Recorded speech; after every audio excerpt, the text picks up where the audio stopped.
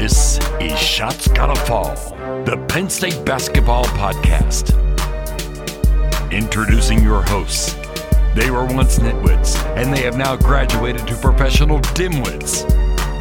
Here are Steve, Travis, and Evan Smith. Welcome, one and all, to a special edition of Shots Gotta Fall, the premier, the best, the only Penn State basketball podcast. My name is Steve Travis, joined as always by Evan Smith, and we are coming to you on a Wednesday evening because Penn State has a new basketball coach for their men's basketball team. He is the fourth head coach for Penn State in less than 3 years. Hard to believe, but his name is Mike Rhoades. He's the former head coach of VCU for the past 6 seasons. Started there in 2017, and he is now set to join the Penn State Nittany Lions as their head coach. Officially expected to be announced either later on Wednesday or first thing on Thursday, but is reported to be a 7-year contract on the order of $3.5 million per year, making him the highest paid Penn State men's basketball coach in school history. Shouldn't come as a surprise, however, to many people. Evan Smith, your initial thoughts on Mike Rhoades, future head coach of the Penn State Nittany Lions? That's a pretty darn good hire, Steve. I mean, given the circumstances, I think it's about as good as you can do. If you look over Penn State's last few head basketball coach hires, there's been a traditional theme in that out to take Shrewsbury out of it, we usually go for a low to mid-level head coach at a lower level school that has some sort of Pennsylvania or Penn State ties. That's what we did for Ed DeChellis. That's what we did for Pat Chambers.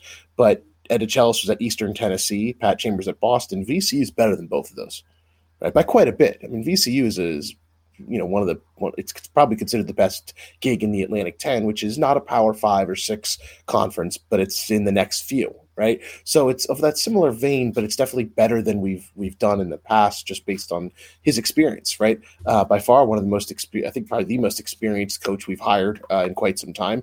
I don't think that's a surprise given the way that the last coach exited, and he was the least experienced head coach you could possibly hire, right, with 0 games of head coaching experience. So you have someone who is experienced. You have someone who's recruited the region, particularly the DMV area, but, even up through in Philly and whatnot. So it makes sense for Penn State. And I think, Steve, most importantly for me is this does not seem like a coach who's going to hop to a better gig the second he succeeds here. And that's really what I want. He's 50 years old. This would seem like something, give him some time to get it set up, get it rolling.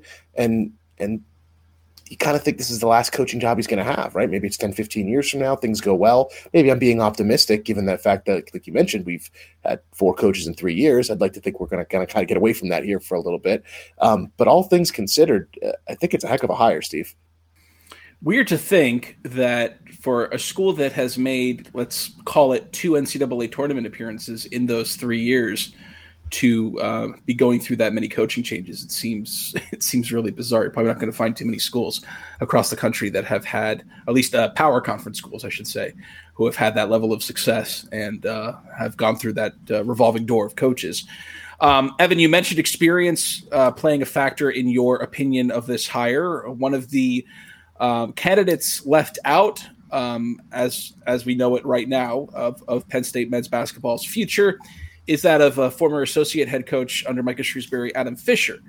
Adam Fisher, obviously kind of a career assistant, was on Jim Larrañaga's staff at Miami before he came back to Penn State. He was actually an initial assistant under Coach Patrick Chambers, then went to Miami, became an assistant under Jim Larrañaga there, recruited some great players, helped recruit some great players down at Miami, and then came back to Penn State, his alma mater, to be an assistant under Micah Shrewsbury.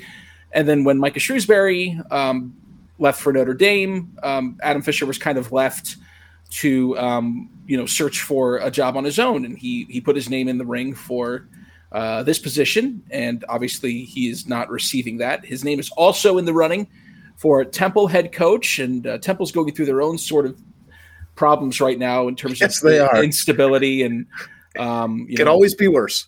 Lack of assuredness from their their administration. Lack of a president. Yeah. So I mean, it's entirely possible that Adam Fisher decides, I don't really care about that. I'm going to go to Philly, where I have a history of recruiting fairly well, and take that position as the head coach at Temple. If he does so, then he will probably do it for a bit of a raise from what he was making this past season, but considerably less than he would have gotten if he were the head coach of Penn State this year. But there were a lot of fans,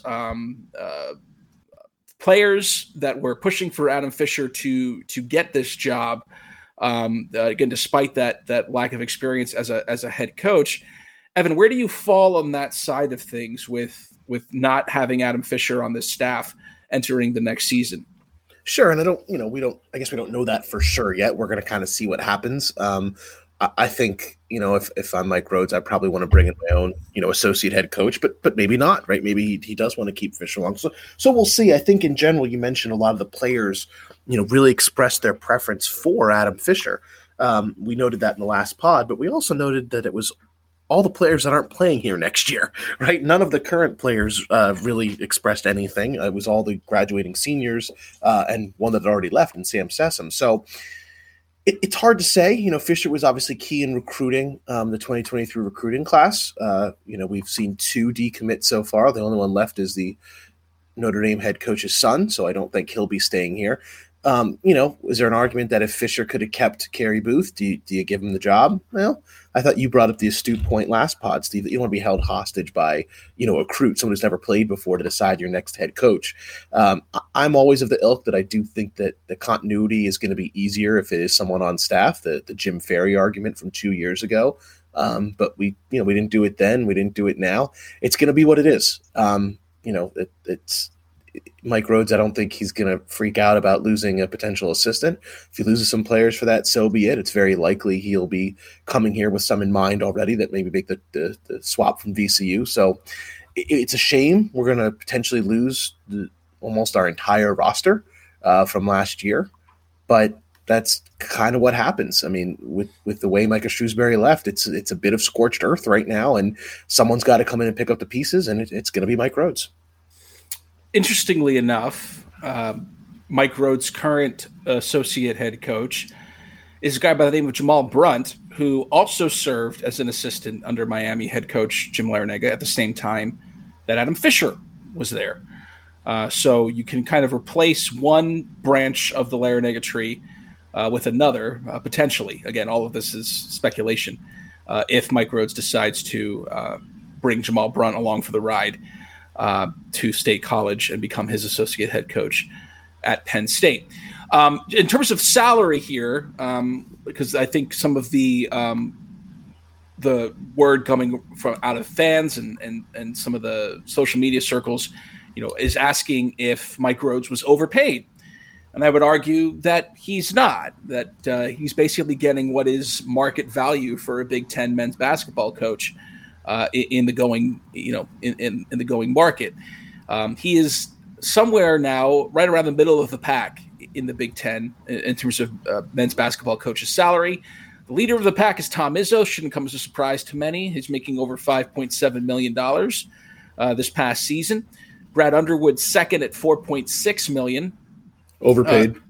Should Micah Shrewsbury have stayed, he would have been nestled somewhere in that number 3 slot, making just over $4 million. Kevin Willard, Maryland, is at 3.9. Greg Gard, 3.6. Juwan Howard, also 3.6.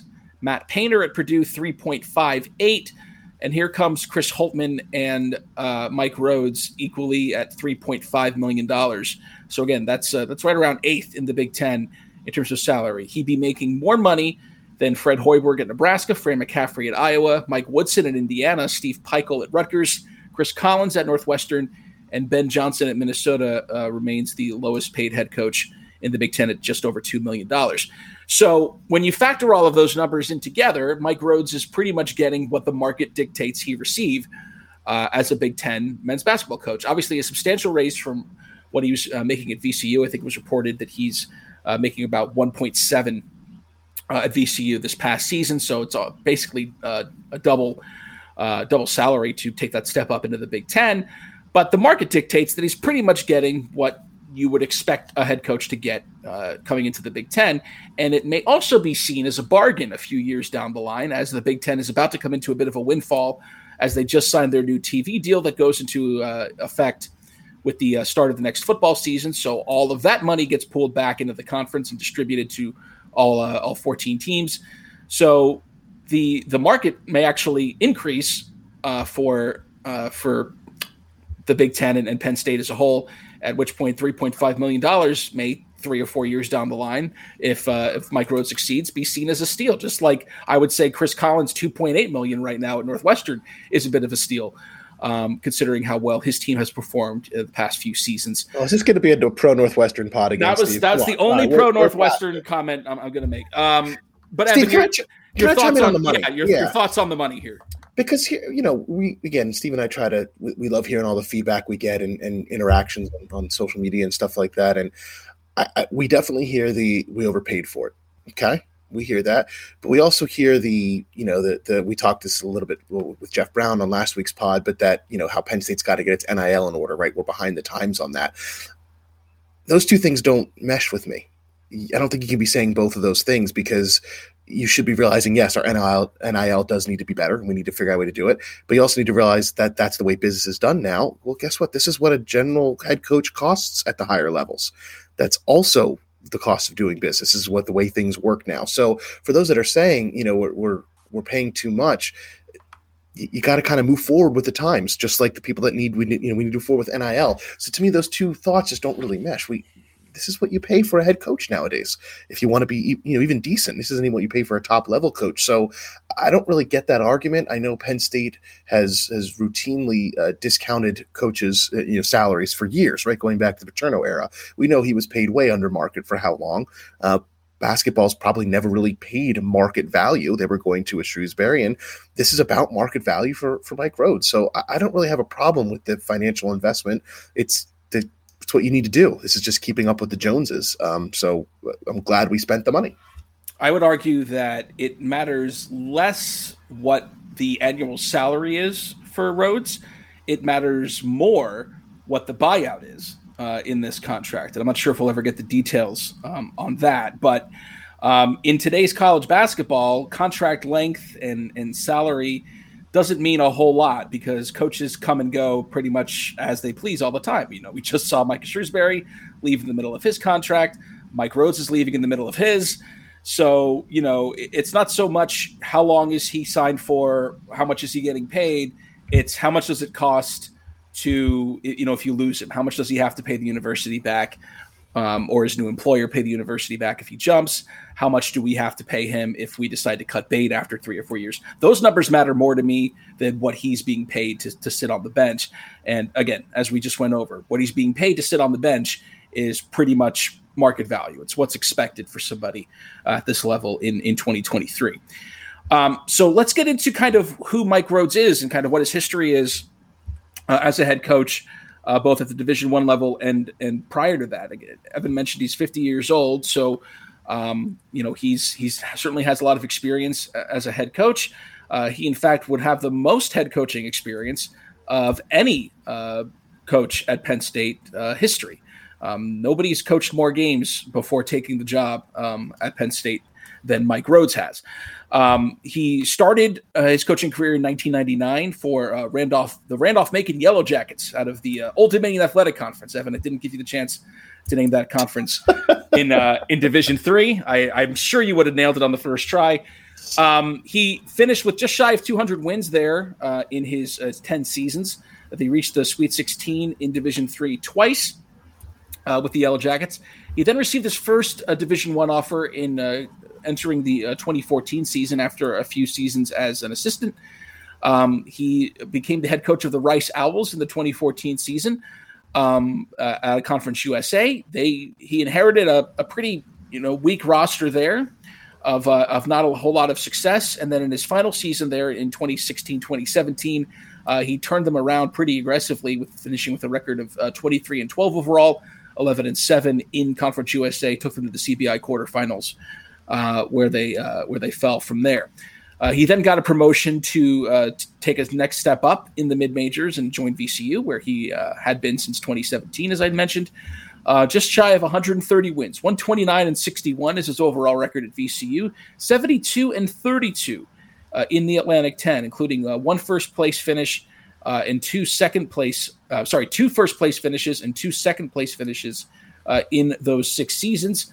Reached the NCAA tournament in 3 of those 6 and the NIT in a 4th. The one NCAA tournament appearance, Evan, if you recall, in 2021, he had to forfeit their first-round game, the first time in the history of the NCAA tournament in which a team had to forfeit an opening round game that was due to positive COVID tests on VCU. So while he's technically in the record books 0-3 in the NCAA tournament, let's call it 0-2, including a loss this year to St. Mary's in the first round of the NCAA tournament. So he clearly comes into Penn State with a fair amount of experience. Not a whole lot of success in the postseason. I know some people are pointing out their displeasure at that. My personal take is I will gladly take making the NCAA tournament every other season for a school that averages one NCAA tournament appearance every decade. I think even if you lose in the first round, making the dance every other year is a good problem to have. Evan, where do you fall in that argument? I am right in line with you. What a ridiculous argument. He hasn't done well in the postseason. It must be nice. I mean, I get, not every school can win multiple NIT championships. I understand that. And he got knocked out in the second round. That's a little embarrassing. If and when he makes the NIT here, I do expect him to do better. We have the nation's longest NIT winning streak. So areas to improve there. But listen, he danced 3 of 5 years, right? I mean, come on. Like, that's awesome. That's exactly what you're looking for. It's VCU, right? A10. I bet he was an underdog almost every single year in the NCAA tournament, right? So to me, that's somewhat of a silly argument. Let us be mad when we lose in the first round of the NCAA tournament in consecutive years. I look forward to that problem. For now, come on. He also proved he can win in the postseason. I know it was, it wasn't even D1, but he did win. He had 2 Sweet 16s, right? So he's succeeded plenty fine in the postseason. To me, that's something of a silly argument. I'm very thrilled the fact that we're talking about postseason. Yeah, and I also think postseason, tournament matchups in the dance are as much about who you're matched up against versus how good your season was. And I think conference record, being able to consistently stay towards or at the top of the A10 over an extended period of time in 6 years speaks more to me about how good of a coach he is than the fact that, maybe he ran into some bad matchups in the NCAA tournament. I mean, St. Mary's was a good team this year. That's not a despicable loss in the first round. We talked about Penn State's matchup with Texas A&M. It didn't look like a very favorable matchup for us. Ended up winning the game, and then we ran into a buzzsaw in Texas. Sometimes it's just the matchups that you get and kind of how it goes. Ask Purdue, ask Kansas this year how they feel about their NCAA tournament dance. Again, problems we would like to have is consecutive appearances in the NCAA tournament. So let's go into a little bit about what kind of style of offense and defense VCU tends to run, or at least they did run under Mike Rhoades, and kind of what maybe he brings to Penn State. I say all of this with a caveat at the onset because I think the best coaches in college basketball adapt to their surroundings. I think they adapt to the rosters that they have, or who they're able to recruit, who they're able to bring in. So it's not necessarily to say, because his teams at VCU were this way, that this is exactly how all of his teams at Penn State are going to be. But it's at least a blueprint for kind of what he's been able to do to success at VCU. VCU runs something that they refer to as the Havoc defense. It's a kind of a 1-2-1 press, and they force their opponents to try to slow their opponents down by pressing them, and they force a lot of turnovers doing it that way. They forced a lot of steals last season. Their defense consistently over the past few years has rated in the top 20 of KenPom efficiencies. In fact, 4 of the past 5 seasons, the Mike Rhoades defense at VCU has finished in the top 15 at KenPom deficiencies. Offensively, however, they do struggle. It is not an offensively proficient team. Nothing near to the level of what we saw from Penn State's offense this season. They were not heavy 3-point shooting teams. They were not incredibly efficient. In fact, only 1 year here did I find an adjusted offensive efficiency in the top 150. So it's not something that he does particularly well from an offensive perspective, but their whole offense is basically try to get out in transition, use those turnovers to their advantage, run down the court, take the first shot available to you, whether or not it's the best decision or not, but they're just trying to run fast. And that's the thing that I want to emphasize about VCU is their tempo. 142 in adjusted tempo this season, 95 in 2022, 107 in 2021. Compare that to Penn State, which was 320th in adjusted tempo this year. So while Penn State really likes to slow it down, especially in the front court, tried to use Jalen Pickett to kind of drive and kick, but they would oftentimes take their shots with 10 seconds or under left in the shot clock. That's not what VCU does. And it's that kind of faster pace that really sets them apart from a Rutgers or a Wisconsin in the Big Ten. So there were a few people saying on Twitter, some very notable posters on Twitter saying that, we're just going to be running this ugly kind of Rutgers Wisconsin basketball. Yeah, it's not what VCU does. That's not their offense. That's not their style of play. VCU isn't going to get into many rock fights in the 50s. That's just not. They didn't have that this season. It's just not the kind of game that they play. In fact, more statistics here. VCU had 14 games this season with 70 or more possessions.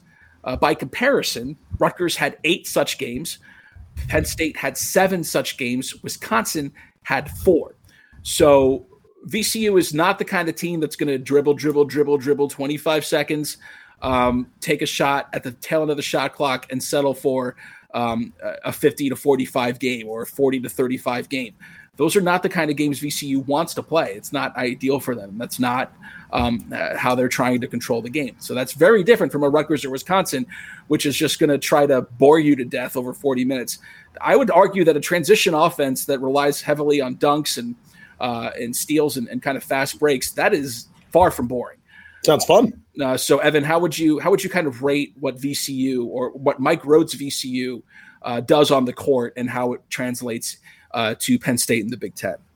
Sure, it's a great question. I think any opinions about a negative type style, it has a lot of recency bias because of what we just saw this year. How many times over the last year does Steve and I tell you this team's weird?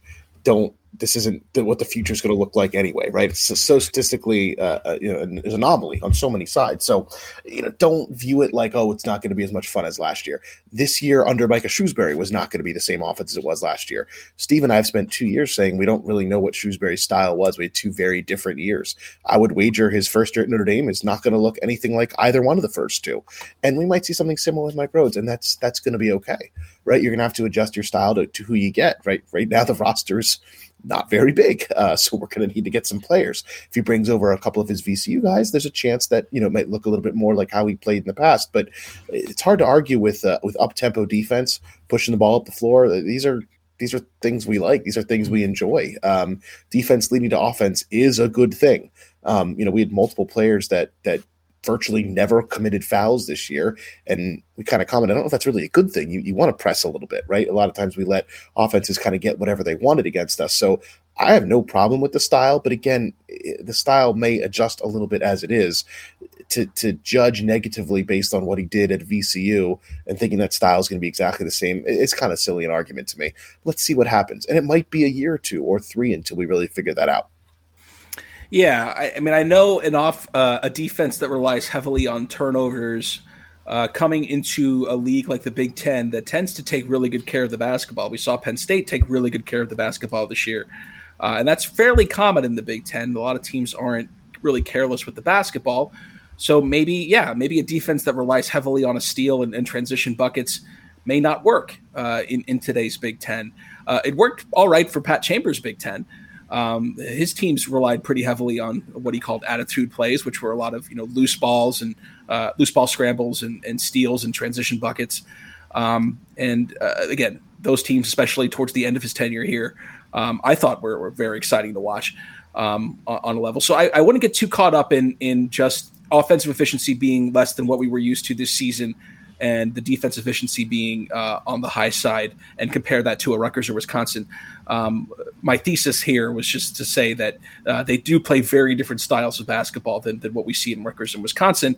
And Evan, I know you mentioned this to me off the pod. I think Penn State could do worse than ending every season like a Rutgers or Wisconsin, which is consistently in the mix for the postseason every single year. Their fans ain't complaining about it, so I don't. In what world are we to be complaining about it? At the end of the day, what's exciting basketball is winning basketball, and both Rutgers and Wisconsin are able to do that fairly consistently. And so, even if, which again is highly unlikely, this Penn State system tends to look a lot like Rutgers or Wisconsin, I'm not going to be too sad about it as long as Penn State's winning basketball games, just as I wasn't too sad about it this year when we found a way to win basketball games towards the end down the stretch.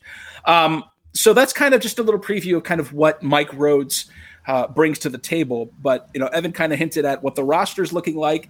And before we wrap up this special pod, we do want to talk a little bit about kind of the roster situation.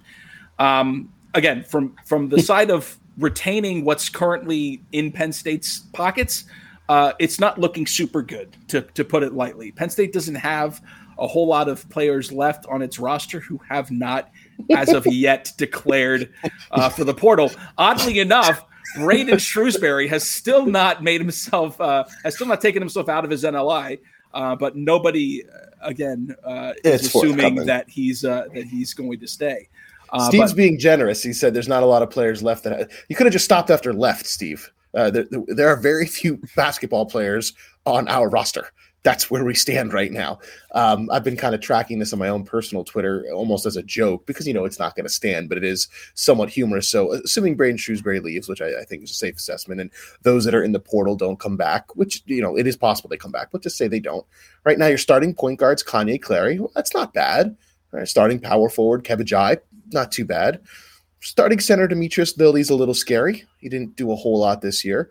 Those are the only three scholarship players we have right now, Steve. The starting shooting guard would be walk-on Dan Conlon, and the starting small forward would be walk-on Andy Christos. The bench would be no one, so they would be all playing 40 minutes. It's not great. Now, again, we're saying this tongue-in-cheek. It's obviously not going to last right now, but this is where it stands right now. Not great would I think be the word we'd use to describe it, but also it's almost an irrelevant snapshot because it will look nothing like this by the time we actually tip off in November. It's reasonable, perhaps, to suggest that one, maybe two of the players that are currently either destined for the portal or on the roster currently do stick around to play for Mike Rhoades. If you do recall, both John Hara and Seth Lundy entered their names in the transfer portal after Micah Shrewsbury was announced as the head coach, both of which obviously stuck around and finished their careers at Penn State. So anything can happen, but it's not looking likely, I would say, that Mike Rhoades is able to retain even a majority of what is currently out there for Penn State. But on the flip side of things, what Micah Shrewsbury wasn't able to do that Mike Rhoades has the potential to do here is bring over some players from his previous job. Micah Shrewsbury notably only brought over Jameel Brown from Purdue, who wasn't even an enrolled student at the time. He was a recruit that was committed to Purdue, and then Micah was able to flip him and bring him back to Penn State. Obviously not looking like he declared for the portal today, so not looking like he will return, and he may go back to Notre Dame with Coach Shrewsbury. But in any event, Mike Rhoades, however, there is at least some buzz that four of his best players may follow him and come to Penn State. And there are some pretty good players on here. We want to introduce them to you in case you start hearing their names more and more over the coming weeks. The top of the list is appropriately named Ace. His name is Ace Baldwin. He is the defending A-10 player of the year, the A-10 defensive player of the year. Really, really good star player for Mike Rhoades this season at VCU. There are also hopes that he would return both members of his 2022 recruiting class that finished top 50 in the nation. That would be Fats Billups, no relation to Chauncey. He's a kind of a combo guard. And they're big. Their big would be entering his second year, Christian Furman, who was a Penn State target a couple of years ago as well. Also, additionally, forward here, potentially coming over from VCU, would be Jalen Deloach. Now, all four of those guys could potentially start for this team this year. So it could be a little VCU North.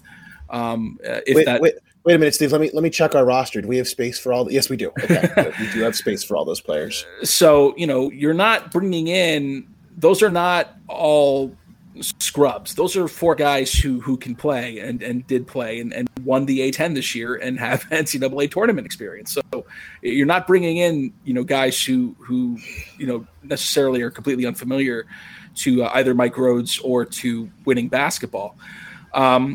Evan, your thoughts on potentially bringing some of these VCU star players up into State College and having them on this roster going forward?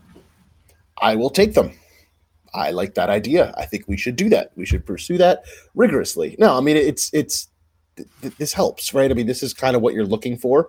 This is what you hope kind of happens. We've said on this pod, I think, when Michael Shrewsbury committed to Penn State, I think he was probably able to tell Sandy Barber, yeah, Jameel Brown's coming with me. Now, that didn't make as much of a difference. It would have been nice. Again, Purdue is obviously a better gig than Penn State. Here, this is moving up, right? Mike Rhoades is moving up, I think. Maybe not by as much as we would hope, but it is an upgrade. So for some of these guys, they might have had a great year in the A10, like we're saying, all right, well, can I do it at the next level? Can I get in the Power Six and do this in the Big Ten? So, I think there's a little bit more of an appeal. It's not a far trip, right? VCU is not too far from Penn State, so that kind of helps as well. It's probably unlikely to get all four. Can you give me two? Can you give me three? I think that would be really beneficial in the fact they did win the A10. Maybe they are looking for that next challenge. You mentioned Christian Furman. I was able to see him play in high school. He's from my neck of the woods where I grew up. I was actually really hoping Penn State would be able to get him. Really high recruit, so fingers crossed that could be something that turns out well for Penn State. Again, he's from the state, so that definitely helps. Yeah, I mean, these are guys with Power 5 offers. I mean, these are not guys who took their only real D1 scholarship shot at VCU and are doing good things with it. These are guys who turned down ACC schools, turned down Big Ten schools, turned down power conference schools to join Mike Rhoades at VCU. So he's been able to recruit effectively and kind of get the guys to buy into what he wants to do. And, hopefully there's some truth to these rumors that some of these guys may be joining him at Penn State. I think that's a good thing. I wouldn't take anything negative out of that at all. And as Evan talked about tongue in cheek, we don't really have much of a cause to decline anybody coming to Penn State at this point, just based on what's available. Also, the portal, as it is these years, is chock full of talent. So the faster Mike Rhoades can hit the ground running, and the better it is for Penn State to potentially kind of fill out your roster. I mean, it's going to look very different. There's going to be a whole lot of names from a whole lot of schools you were unfamiliar with, but such was the Micah Shrewsbury years as well. I mean, we had 2 years of who's this guy? Where's this guy from? Where did he play? So I don't think it's going to be something that's completely an outlier in the landscape of college basketball as a whole. Maybe the outlier is the extent to which we're doing this, and to the extent we're doing it the second time in 3 friggin' years. But yeah. I agree. This is more not as crazy as maybe it sounds. We're just doing it to the extremes and, well, way too often. Evan, final thoughts here. I'm kind of out of tidbits here for the pod. Can keep this relatively short. We'll return on Sunday with some increasingly special content. It looks like. Yeah, we'll see. We'll see. It's not overpromised, Steve. We've done that before. So yes. That. No, I think as we're recording this now, Penn State has announced that they're going to do the introductory press conference tomorrow at 2:30 at the Bryce Jordan Center. VCU released a nice statement, wishing him the best of luck. So we're here. It's whether you're a Pat Chambers guy or a Micah Shrewsbury guy. We're turning the page on all of that. This is now, the next thing. We might still have some guys from some of those regimes still hanging around, whether it be coaching or playing. But it's my hope is that today, or probably tomorrow, whenever you're listening to this, whatever your thoughts over the last couple years or even decade or two, let's all start this new group together, right? I agree. It's going to be a new era, right? None of us really have strong opinions about Mike Rhoades. You might love the hire, you might hate the hire, right? You might recognize some players in the team this year, you might not. It's going to be what it is. But this is where we're at. Penn State is now spending real money on a basketball coach. $3.5 million is what we're hearing. I mean, you don't think Pat Chambers or Ed DeChellis would have given a lot for that? I mean, that was probably 2 years for some of them, if not more. So we're now at a much better place than we were, say, 15, 20 years ago.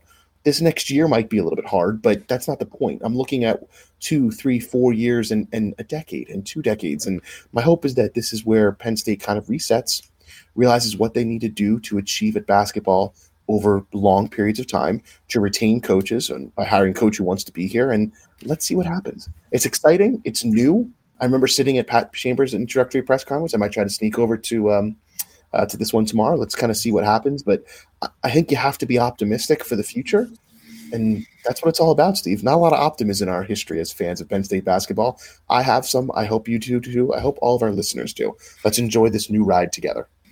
Yeah, I just want to echo that a little bit here. I think especially at a time like this where I think it's easy to feel kind of dismayed or disappointed or kind of down on the overall state of Penn State men's basketball. I mean, look, we had a coach take us to the round of 32 and within an eyelash away from the Sweet 16 this season, and then he decided that he didn't want to be here anymore, and he left. And it's easy to take that personally. It's easy to feel dismayed, and it's easy to even look at the situation with NIL and the administration and say, you know what, I don't want to put my support behind this basketball team anymore. But I would argue and plead to our listeners that that's not what you should do. I think it's more important now than ever to give your support to this program, to this coach, and let's just hope for good things. Steve, can I correct myself? I said 3.5 mil. He's actually going to start at 3.4. The 7th year is going to actually be 4 million. So it's going to be a sliding scale. You talked about buyout. His buyout for year 1 is going to be 15 mil. It's going to go down 3 mil each year all the way to through season 6. So it's a pretty significant buyout. There's obviously incentives and stuff as well, but it looks like it's, if you average all 7 years, it's going to be a little bit over 3.5 million. Who's reporting that? Who's reporting that? Audrey Snyder reporting that. So we're confident that one's pretty solid. Bunch of incentives as well, but just in general, if you were to leave after Shrewsbury's 2-year reign, like we just saw, be a $12 million buyout. I think Penn State's playing very, very safely that's not going to happen. But I think those are right in the numbers that we've heard reported all the time. I just wanted to correct it. Technically, the average over the 7 years will be a little bit more than 3.5 million. Yeah. Okay. So yeah, just I would urge you and encourage you, throw your support behind Mike Rhoades, and at least let him get a roster together. Give him a couple of years here. Let's see what he can do. Like Evan, I'm optimistic. It's not, in my opinion, a home run hire, but I didn't think there were many options for a home run here. So I give it a solid B, and I'm happy with the B at this point. If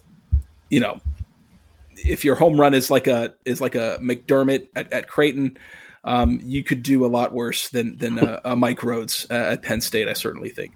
In any event, we hope you join us. Again, we will return on probably Sunday, right? Sunday, I believe. And then we'll, I hope, get back to a more normal schedule. So tired of emergency kind of pods. done with emergency pods. So, but we thank you for listening to this very special episode, and we hope that you will welcome Mike Rhoades with open arms, as we will here on the premier, the best, the only Penn State basketball podcast, Shots Gotta Fall. We'll talk to you soon.